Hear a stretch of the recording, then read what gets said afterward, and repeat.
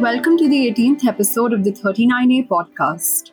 For our new listeners, Project 39A is an organization that conducts interdisciplinary research on a range of issues dealing with the criminal justice system.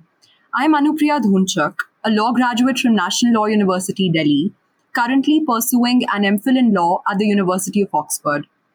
In today's episode, we are in conversation with Dr. Aparna Chandra. She is an associate professor of law at National Law School, Bangalore. She researches and writes on constitutional law, human rights, gender in the law, and judicial process reform. She collaborated with the Center for Reproductive Rights, New York, and undertook a study on legal barriers to accessing safe abortion services in India, parts of which we will be discussing today with a focus on the criminalization of abortion. I've had the good fortune of being taught by Professor Chandra, so please excuse me if I slip up and call her Aparna ma'am instead. I'm amazed by her ability to package such complex insights in the simplest of language. So as I welcome you to the podcast, Dr. Chandra, I'm very excited to have this conversation with you.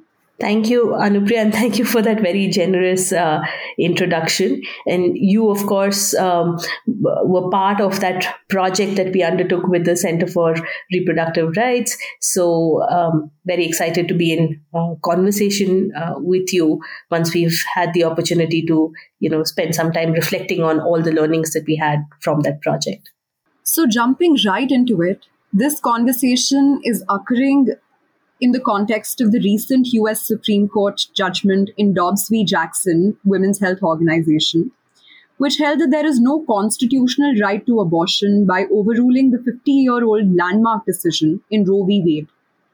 Back home, the Indian Supreme Court's recent judgment in X versus Principal Secretary of Health and Family Welfare held that the Delhi High Court had taken an unduly restricted view in not allowing a woman to terminate her pregnancy at 23 weeks, just because she was unmarried. Indian media reported the judgment with smug headlines, claiming we're not like the US. So, on the one hand, our judgments will talk about ensuring the highest standards of sexual and reproductive health for women, claiming that criminal law cannot unduly interfere with personal autonomy, and particularly Puttaswamy, which recognized reproductive autonomy as a facet of the fundamental right to privacy. And on the other hand, access to safe abortion in India is riddled with so many legal and societal barriers. The Medical Termination of Pregnancy Act basically creates an exceptions-based regime. So could you please shed some light on this huge gap between ground realities versus grand rhetoric when it comes to accessing safe abortion? Sure. Thanks for that question. We see two kinds of rhetoric around abortion in India. One is the general abortion stigma, because of which there's the assumption that all abortion is illegal. And we see that quite a bit in practice. When we spoke, for example, for our report and our study, when we spoke with women on the ground who accessed abortion, they've gone in accessing abortion thinking that what they're accessing is illegal.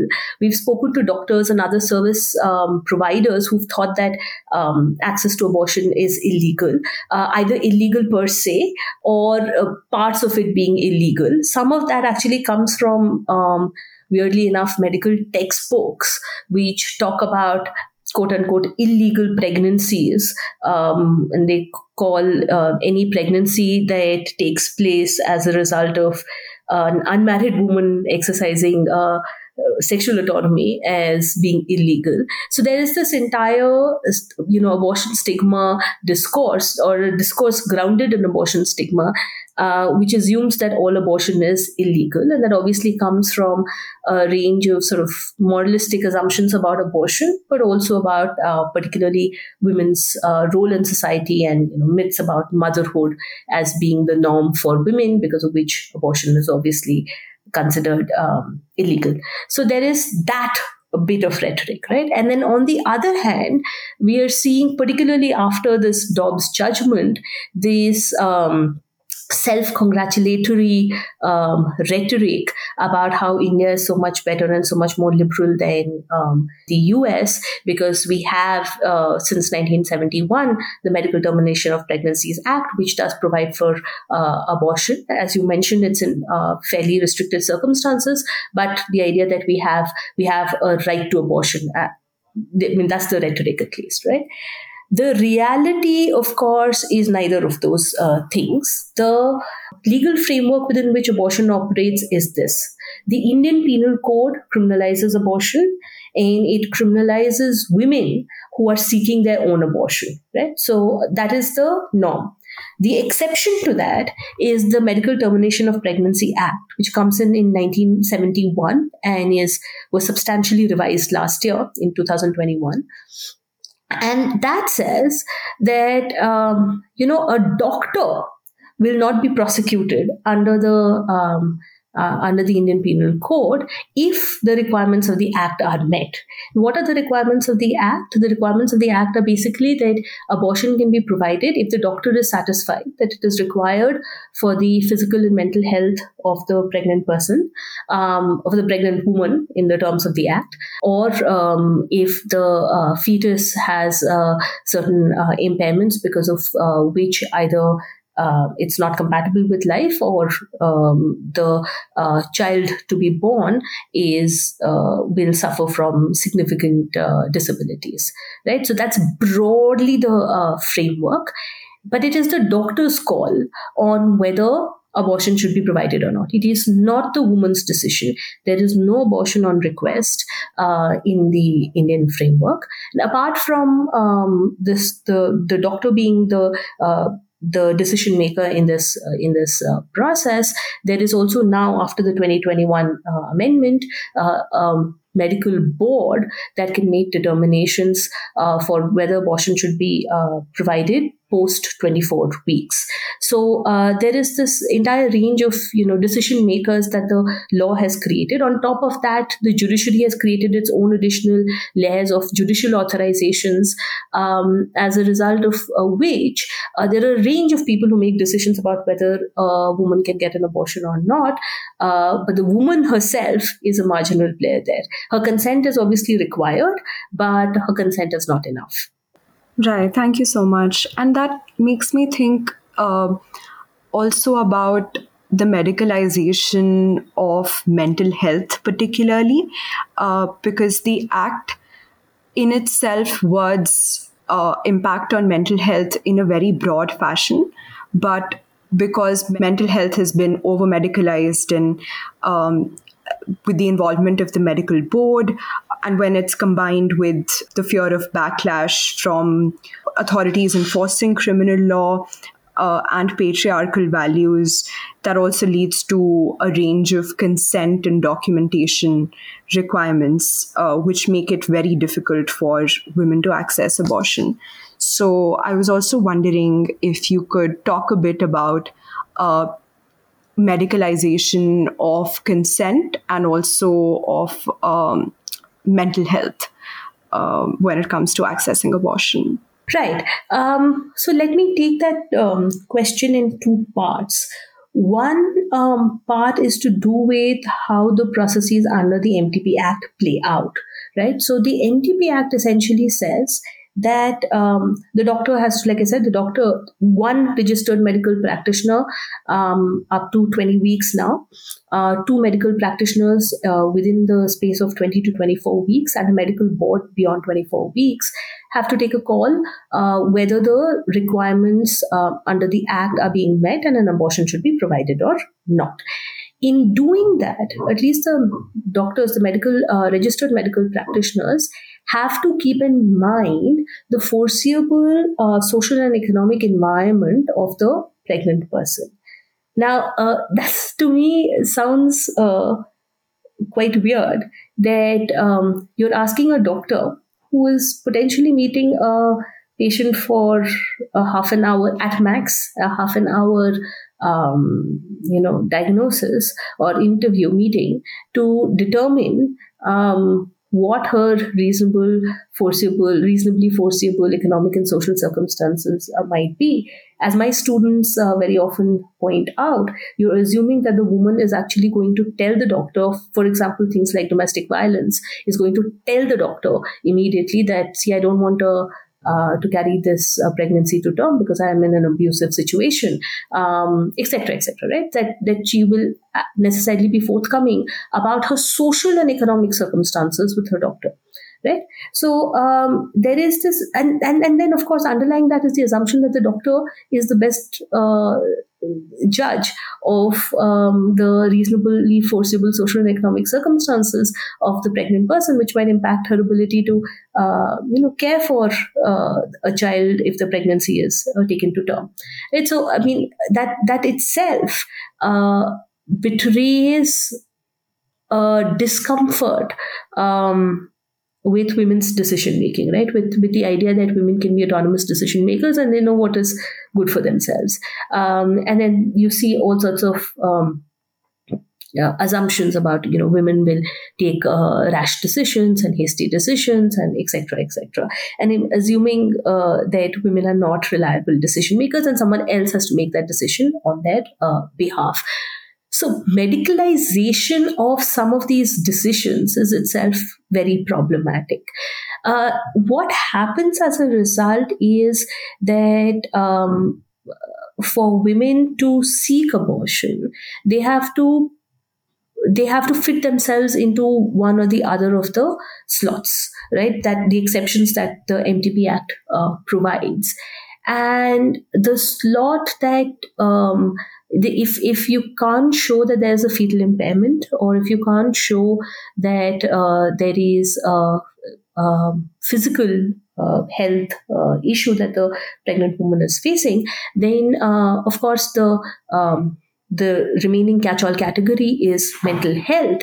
And while on the one hand, of course, carrying a pregnancy to term when the pregnancy is unwanted or unintended is, of course, traumatic, the need to label it as a mental health issue itself assumes that the decision on whether to carry a pregnancy to term or to abort is located within this framework of mental disturbance and mental illness and mental trauma, which may not be the case. I mean, there's the assumption that women will naturally choose motherhood, and therefore any kind of it's only distress, right, that will that will force them towards abortion.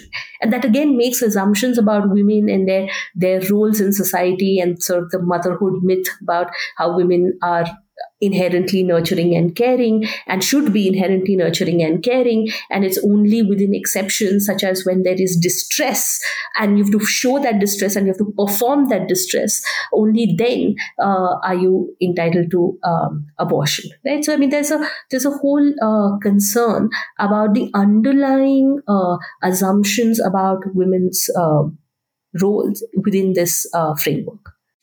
To the second question that you asked, right, of consent and the medicalization of consent, what the MTP Act framework does for consent, I should say, apart from the Indian Penal Code, there are a range of other laws that impact a service provider's decision, a registered medical practitioner's decision of whether to provide abortion or not, right? So there is, for example, the POCSO Act, the Protection of Children from Sexual Offences Act. Now, what POCSO does is that it criminalizes all sexual activity, whether consensual or not, between people under the age of 18. Right.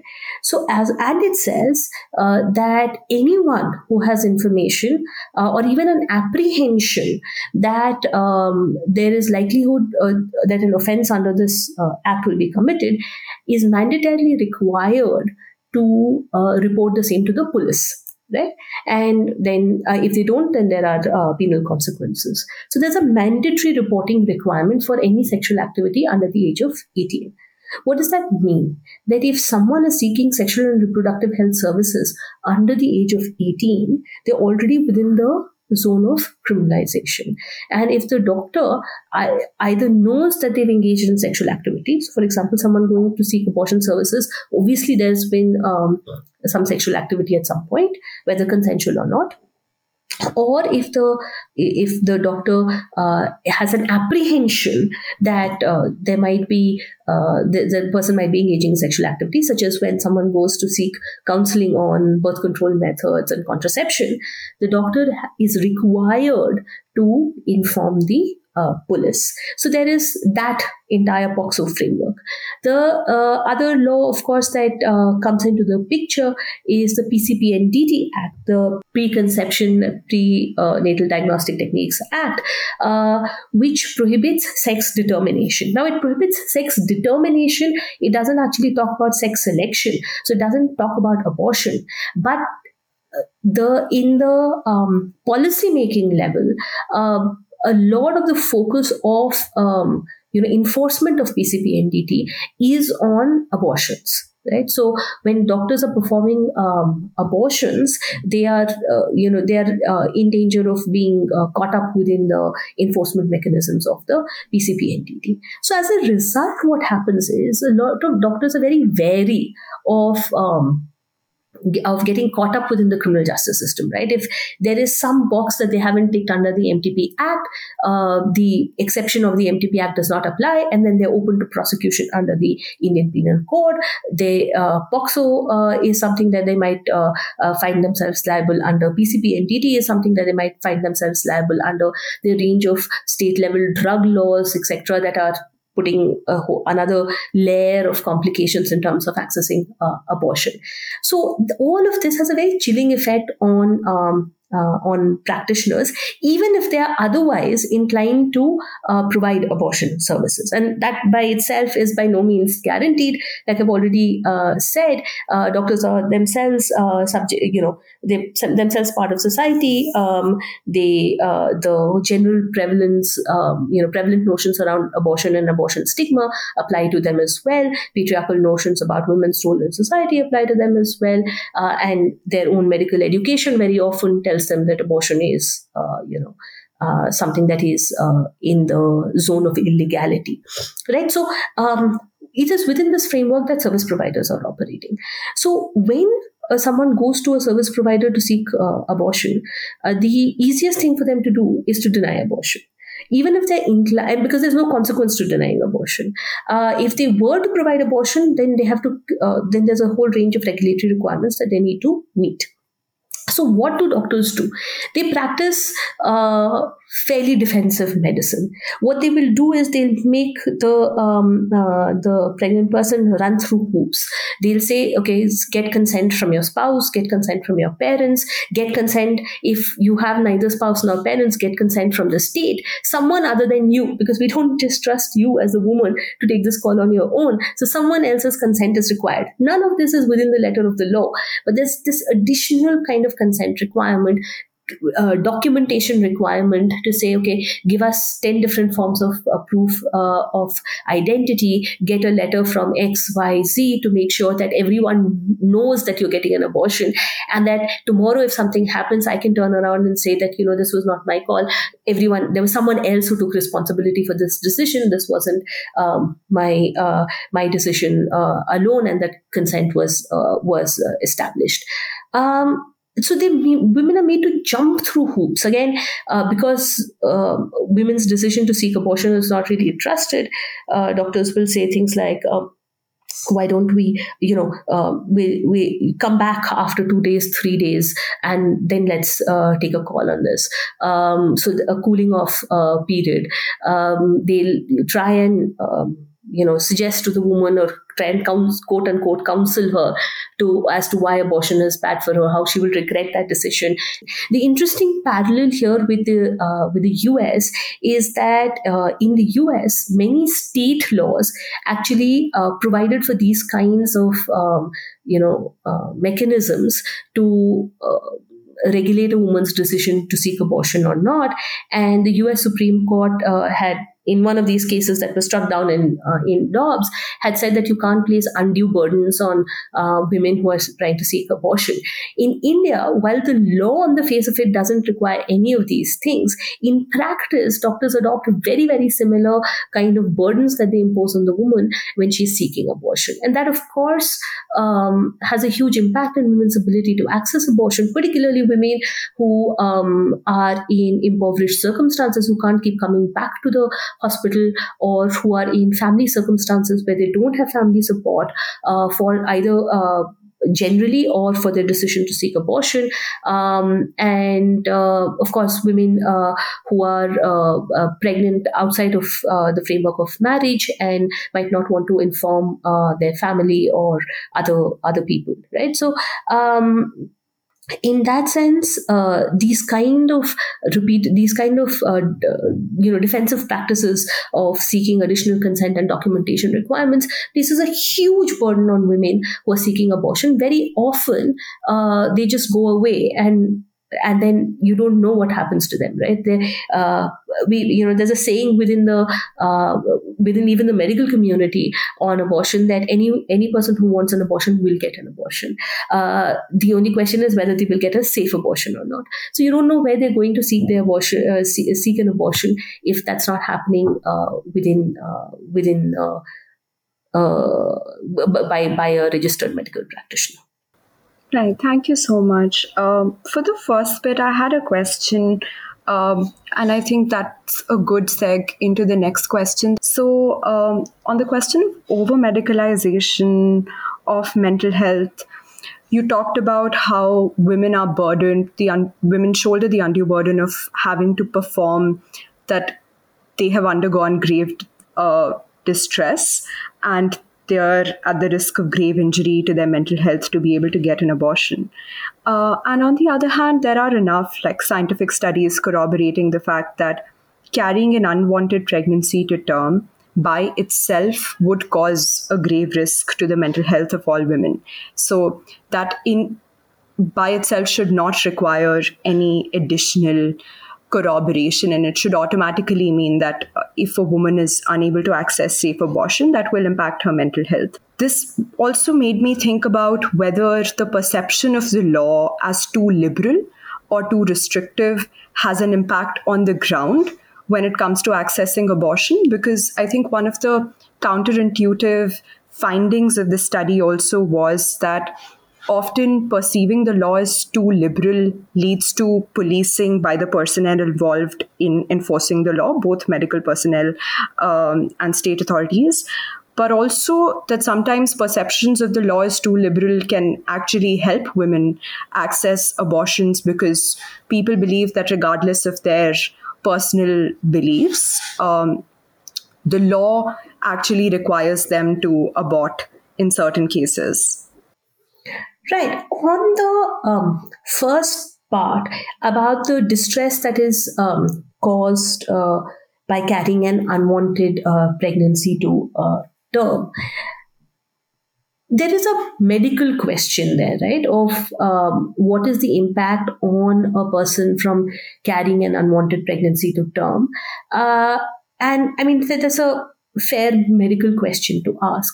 But in the realm of the law, I would think that the question has to be, can the state coerce a person to use their body for ends that the person does not want to use their body for, right? This is a question about state power. What can the state coerce a person to do or not to do, right? And that's a question about bodily integrity. That's a question about privacy. That's in the case of abortion, also a question of equality. And in that sense, I don't know that the question of whether it causes mental distress or not is something that should necessarily be relevant to the state's regulation of abortion. The assumption that all women will be equally mentally distressed with an abortion, like I said, assumes that abortion is the exception and carrying a pregnancy to term is the norm, and therefore the decision to abort is something that's a very traumatic decision. The flip side of working within this framework is also to therefore say that, women will come to regret this decision later, and therefore, they need to be counseled, they need to be made to understand all the consequences of their action, and so therefore there's very intrusive mental health counseling, etc., etc. And we've seen that actually with medical boards, where medical boards will sit and do, or doctors will sit and do this kind of counseling of women to try and convince them to keep the pregnancy. In fact, we saw this play out very weirdly in the Delhi High Court a couple of weeks ago, where the judge who was hearing a matter in an abortion related case said that this is carry the pregnancy to term, and I will raise the child, or I will pay for raising the child, give it up for adoption. So this kind of an assumption that that abortion is the exception, carrying the pregnancy to term is the norm for women, the gendered expectation for women, and therefore if women are seeking an abortion, therefore it must be because there is mental trauma, is something that, while empirically might be true, because women are also subject to these or very often also internalize very many of these gender norms, but I think should be irrelevant to how the state looks at this question. I mean, the only thing I think for the state to know is if it thinks of women as, as agents of their own lives, and as people who have all the rights that are available to a citizen or a person in this country, then the only question to ask is, can the state coerce someone to use the internal organs of their body for purposes of the state or for purposes of another, to sustain another life? And that's the question that needs to be asked, rather than what is the impact of it on women, right? So that's broadly my response to that first part that you said. On the second bit that you talked about what happens when there's a perception that the law is too liberal. Now, as you noted, this was the counterintuitive element of our study.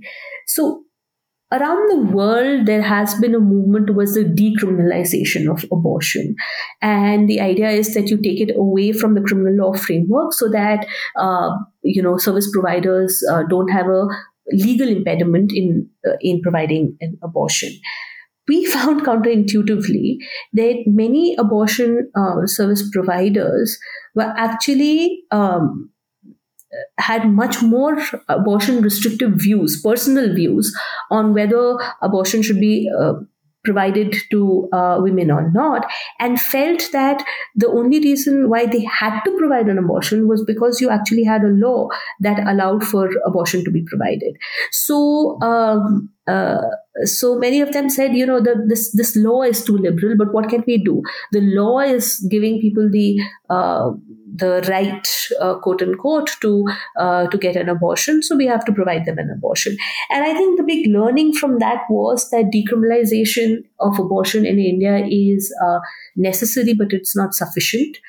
We have to supplement that with some kind of an affirmative right to abortion and an affirmative right to get an abortion, at least within the public healthcare system, where the denial of abortion itself leads to some consequences, whether they be criminal or civil or what have you, but that we need an affirmative right to abortion. Just decriminalizing abortion and removing the criminal law provisions in the Indian Penal Code and scrapping the MTP Act is not going to be enough. So decriminalization, therefore, in India is necessary, but I don't think it's sufficient. Right. And also, I thought in light of the Dobbs judgment, there was a lot of opinions that this will ultimately disproportionately impact poor women and women of color who lack the resources to travel to other states or countries that allow access to abortion or access to expensive contraceptives.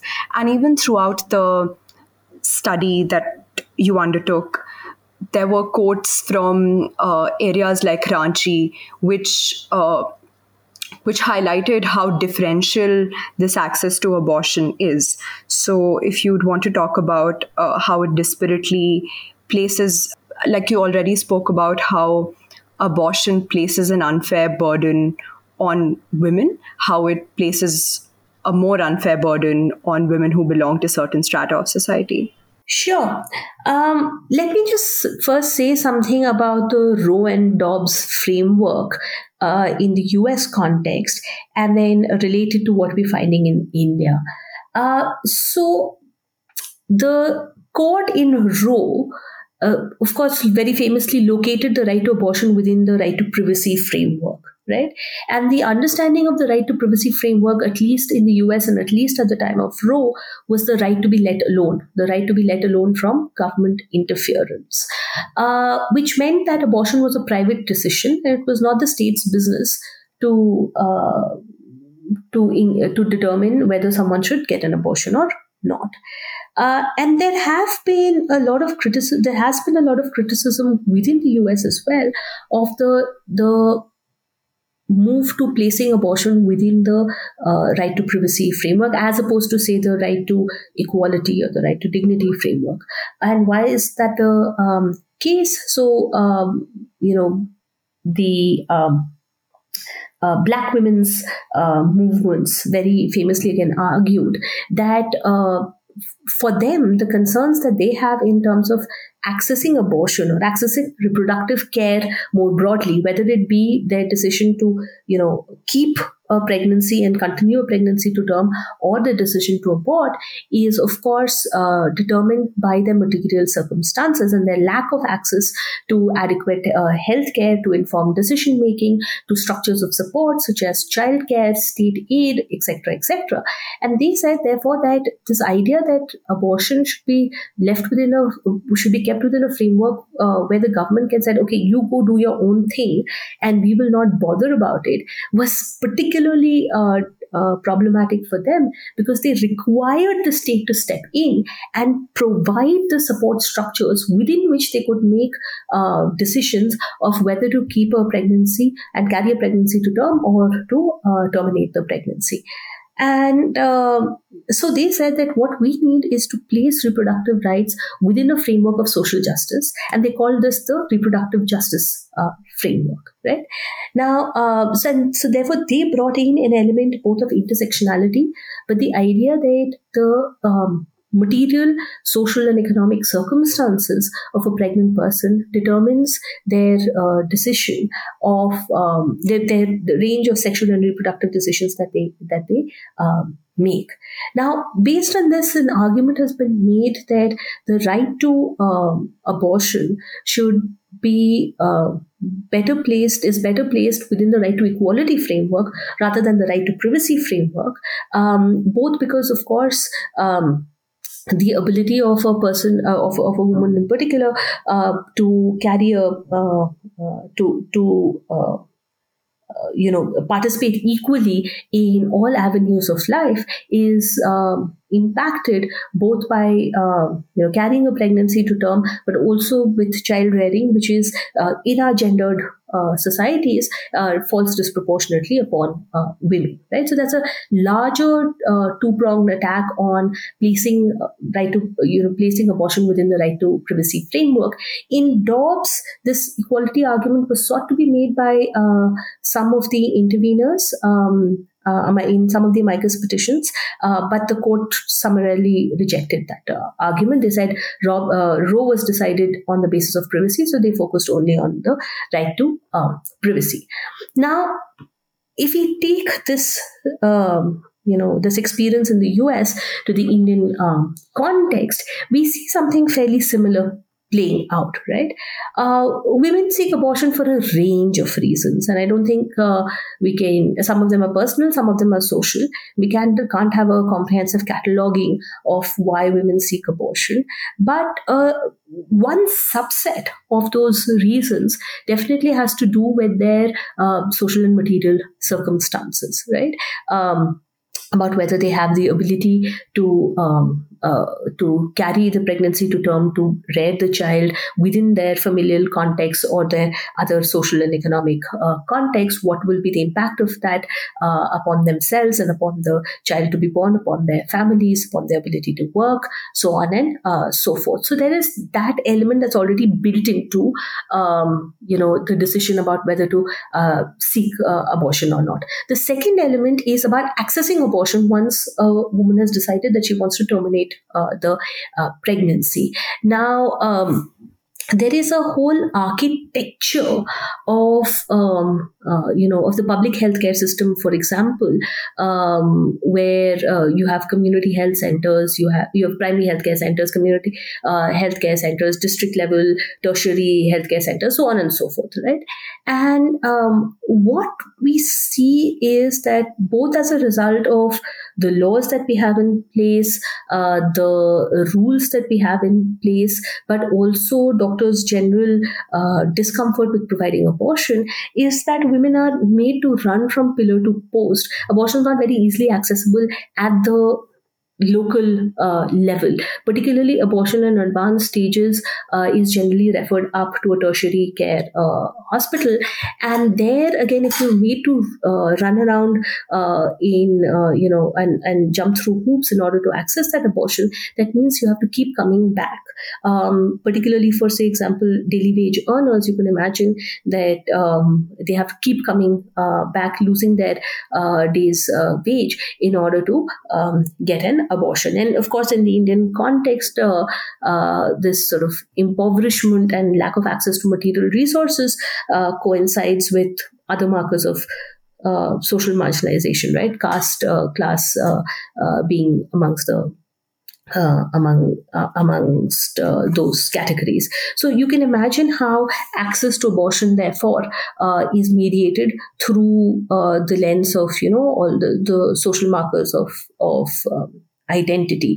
And then there will be all sorts of stigma that is associated with particular identities. So we found in our study a complete absence of any discussion on the access to reproductive health care for trans persons, right? Particularly trans men. Many doctors just looked at us with bewilderment when we even spoke about this. So you can just imagine the level of lack of access to reproductive care in those circumstances.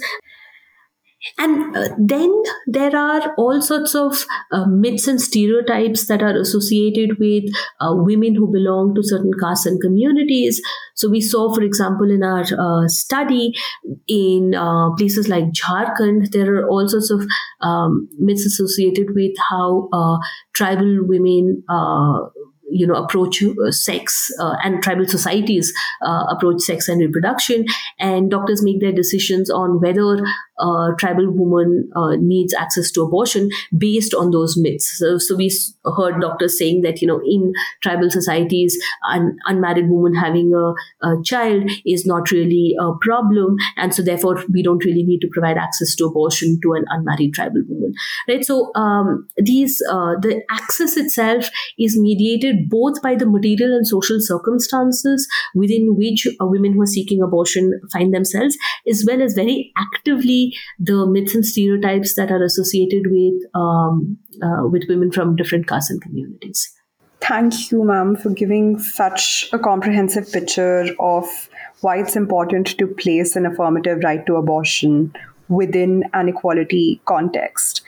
I was also wondering, with respect to gestational periods, where do these limits come from when the World Health Organization has said that it's safe to basically get an abortion even beyond 24 weeks, which remains the upper limit in India. And because I understand that the pro-life lobby is much more strong in the US than it is in India. And if we start thinking about it as an ethical question, how should we ensure that it is not divorced from concerns of sex discrimination and women's right to not be forced to use their body as a vessel for procreation? Right. And, that really, in some ways, is the crux of the matter, right? On the one hand, if we believe in the right to bodily autonomy and bodily integrity, in women's rights to equality and right to health, including their mental and physical health, then that would push towards an understanding that you have an unconditional right to abortion. And then comes the question of, but what about fetal life? Now, there is no understanding necessarily that the fetus itself has rights as such, but even within the US framework, at least till we had the framework of Roe, the understanding was that the state has an interest in potential life, right? The state has an interest in reproduction and in preserving potential life. Of course, one question is, does this, even if we assume that the state has this interest, does this interest trump women's women's rights to bodily autonomy and integrity? And should the state have the power, even if it has an interest, should the state have the power to tell women that the bodies have to be used for purposes other than the ones that women want themselves, right? So that is, I think, the larger question. And to my mind, if we take the right to bodily integrity seriously and bodily autonomy seriously, then there is but one answer to that question. Now, where do the gestational limits come from? A charitable reading of the 1971 MTP Act would suggest that some of these gestational limits come from the state of science as it was at that time, where abortion was primarily a surgical procedure, and there were some assumptions about how safe those procedures were. Is one reading. It's perhaps too charitable a reading, but let's give them that. Today, in the context of 2021, we know that abortion is a very safe procedure. In fact, the bulk of abortions take place within the first term. And the WHO says that at least up to 10 weeks, abortion can actually be managed at home with medical methods, right? With taking 2 pills. And that you don't actually need the intervention of a service provider even, right? So the WHO recommendations is at the level of self-management of abortion without the intervention of a service care provider in up to 10 weeks. Of course, as long as you have backup access to healthcare should you need it, and as long as you have adequate information. In the Indian context today, however, we still see that access to the rules under the MTP Act allow even for a doctor to prescribe medical methods of abortion only up to 9 weeks, right? So the rules are not in tune with the latest scientific understanding at all. They're still framed within the framework of surgical methods of abortion as being the primary method of abortion. And so therefore, even the requirements in terms of, who should be a registered medical practitioner, what kind of background experience they should have, what kind of facilities they should have access to, etc., is all geared towards a surgical method of abortion. Now, one way to justify all of this is to say this is for the health of the pregnant person and to protect the health of the pregnant person. But we know that that's not true because, much more advanced, complicated, dangerous, risky procedures, such as hysterectomy, for example, does not have any of these requirements at all. So this sort of regulations, over-regulation of abortion clearly is for purposes of restricting abortion rather than because there's any scientific necessity or scientific basis to this. The ethical questions that come in, I think, are twofold. First is the question of sex determination and sex discrimination. I think that's a very, very important concern. But I think we have to ask ourselves whether prohibiting abortion and prohibiting women's access to abortion is the best way to regulate sex discrimination and fetal discrimination. We've seen that the sex ratios are falling regardless of the PCPNDT Act being there. So the question that we have to ask is, while we can all agree that the state has a very, very valid interest in prohibiting sex selection, the question that we have to ask ourselves is whether prohibiting or restricting abortion is the best way to get to that goal, right? Given the costs that women who are carrying unwanted or unintended pregnancies are the ones who have to bear the cost of this kind of an approach towards regulating sex selection. The second, I think, ethical question that we don't pay enough attention to is, you are, I think, asking doctors to terminate a pregnancy and end, to bring an end to the fetus at fairly advanced stages of pregnancy. I think that means that both we need our doctors to be trained to do that, and that might lead to a lot of ethical dilemmas for doctors themselves. And we have to have some system, at least, of managing those dilemmas, or sort of thinking about how best those dilemmas can be addressed. Ultimately, though, the question to my mind is, do we trust women to make decisions about their own bodies? Do we trust that if a person has carried a pregnancy up to, say, 25, 26, 28 weeks, and now no longer wants to carry the pregnancy to term, that there must be, for that person, some very compelling reasons from within their own lives why they don't want to carry that pregnancy to term, or why it is that it has taken 26, 28 weeks for them to come to that decision. And we allow them to sort of decide for themselves. To my mind, it is simply that question. There's a fantastic Bombay High Court decision on this. It's called, it's a suo motu decision of the Bombay High Court, where, the court really talks about this question, about decisional autonomy, going back to the privacy framework, to say that we have to trust that women know what is best for themselves, for their lives, for any potential child that they might have, and to take a call accordingly.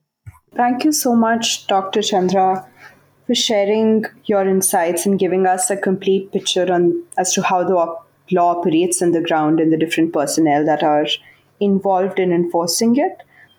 So another thing of concern is the moral paranoia that service providers and courts often demonstrate when they're dealing with women having sex on their own terms outside of marriage, and the reluctance that they show in granting remedies to women. And that is deterred by requiring, for example, the husband's consent and signature on consent forms, or by treating a woman who's getting an abortion without her husband's consent as a ground for divorce, as something that amounts to cruelty.